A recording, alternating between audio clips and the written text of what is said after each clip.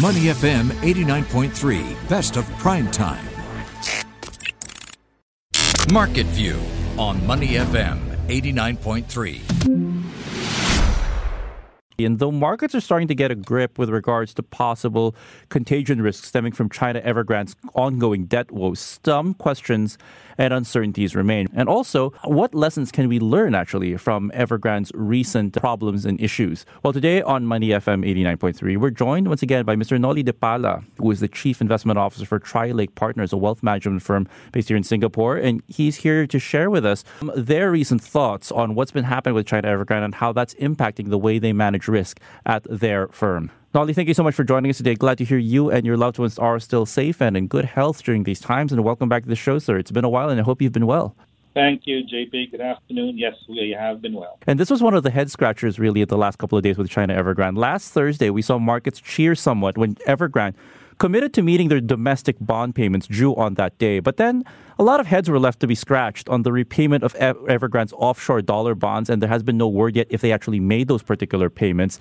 I mean, for a company this big facing a debt pile that high, basically, how significant is it when someone like Evergrande misses payments like that, and what kind of waves does it create for market sentiment?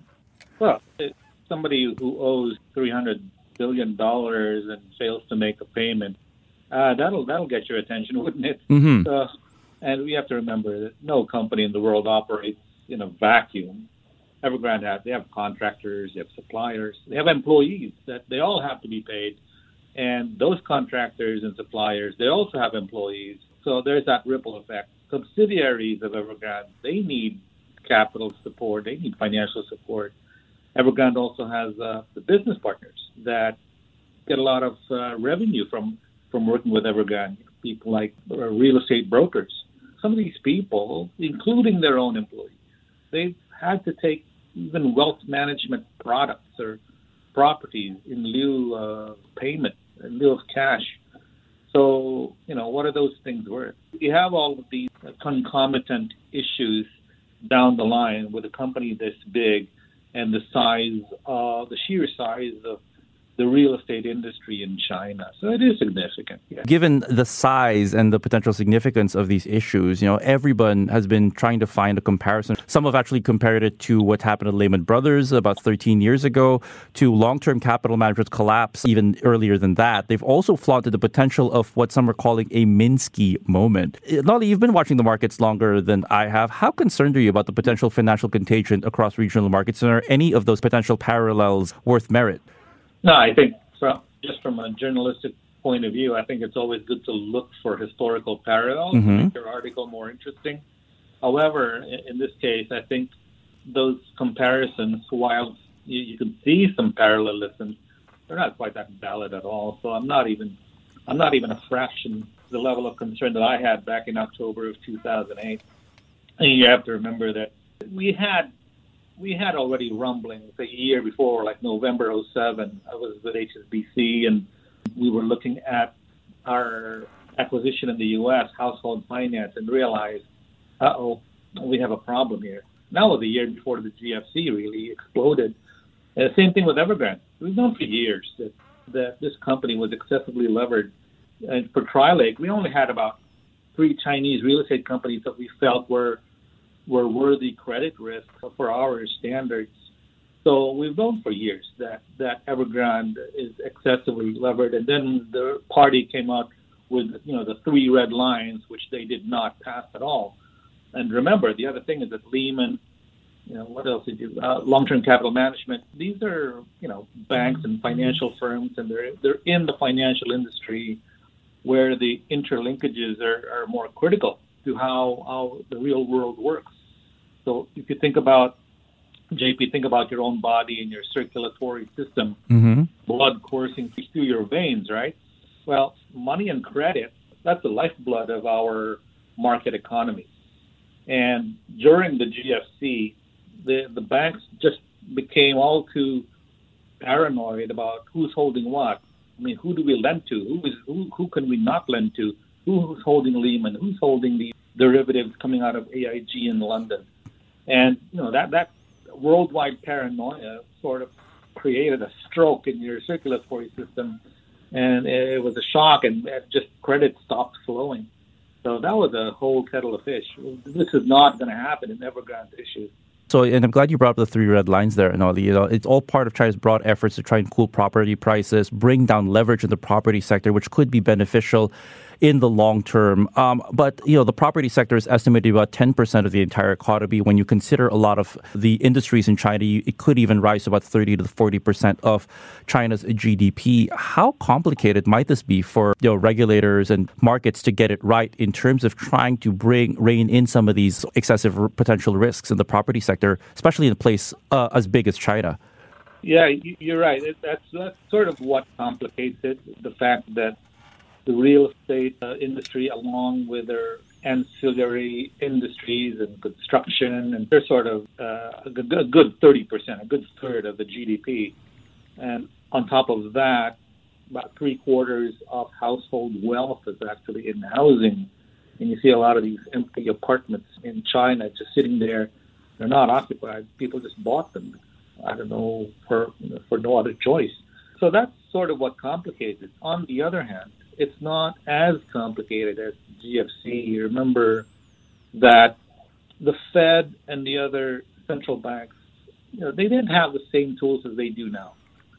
With their limited tools, they had to do what they had to do, and it took a while. It took a lot of leaning on certain institutions to be white knights and working with government in the U.S., working with Congress in such a toxic political environment. So it was quite complicated.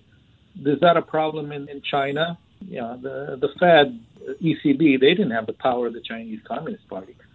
So the party can even say, again, back to the body analogy, you can amputate Evergrande and stanch the bleeding that happens, and it will bleed. And you can stanch the bleeding elsewhere. I mean, yeah, you may not be as concerned, for instance, for foreign holders of Evergrande's dollar bonds, but you certainly have to be concerned about all of these retail investors who are holding their wealth management products or who bought pre-construction of these housing units. So you also have to be concerned about them. But they have the power to do that. Remember, the Chinese government, they control the banking system. If the government says, hey, lend, the banks say, how much? Yeah. And you sort of alluded to this as well, Nolly, that there's so much excess supply in terms of housing. I believe they were estimating they could house either Canada, France, or the entire population of Germany, for instance, in all the unused apartments out in mainland China. Is this the bigger red flag, for lack of a better term, if people are looking at potential risks in China? I think it's a red flag in the eyes of the Chinese government. They know that this speculation, this obsession with real estate amongst Chinese investors is not a good thing. President Xi has already said, housing is for living in. It's not for speculation.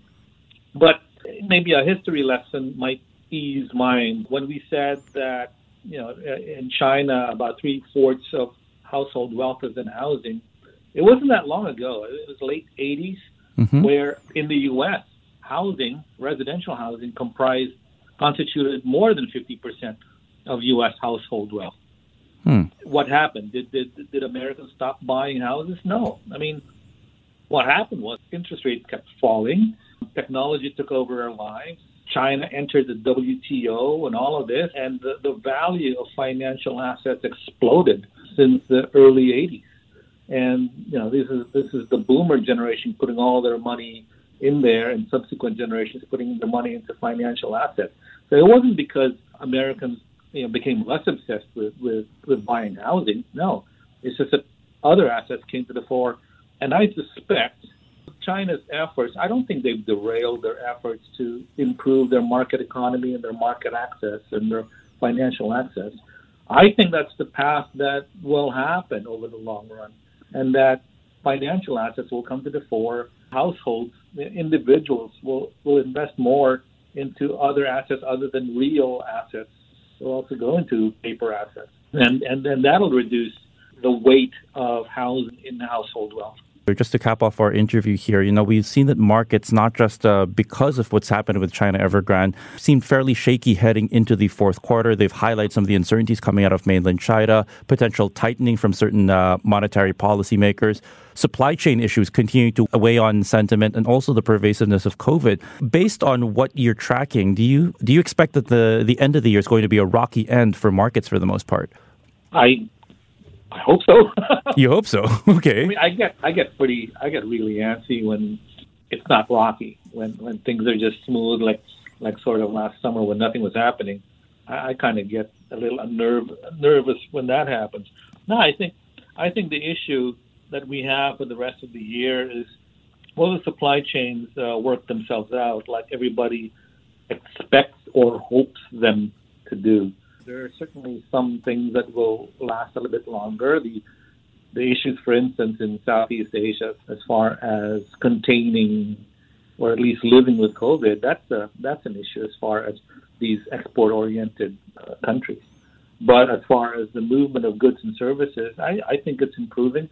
It'll take a while for all of these things to unwind. And shipping is still ghastly expensive, but it'll work itself out. I think the labor issues, we'll watch September's numbers, but September is certainly an interesting number. We'll produce certain interesting numbers for labor in the U.S., whether the back-to-school thing is bringing back the people to work, whether the people that are 50 and over will really not come back to work anymore because they really haven't. They've decided to retire early. So I think September is going to be an interesting number, and that will show us whether these things, these workouts will happen sooner rather than later. But I think it'll work itself out. Nolly Depala, CIO for Trilake Partners, thank you so much for joining us today on Money FM 89.3. As always, I wish you your loved and continued health and safety during these times and look forward next time we can have you join us on the show. Meanwhile, we hope you have a great end to the month of September and a great rest of the week ahead, sir. Thank you, JP. Always welcome. Before acting on the information on Money FM, please consider if it's suitable for your own investment objectives, financial situation, and risk tolerance. To listen to more great interviews, download our podcasts at moneyfm893.sg or download our audio app. That's AWEDIO. Available on Google Play or the App Store.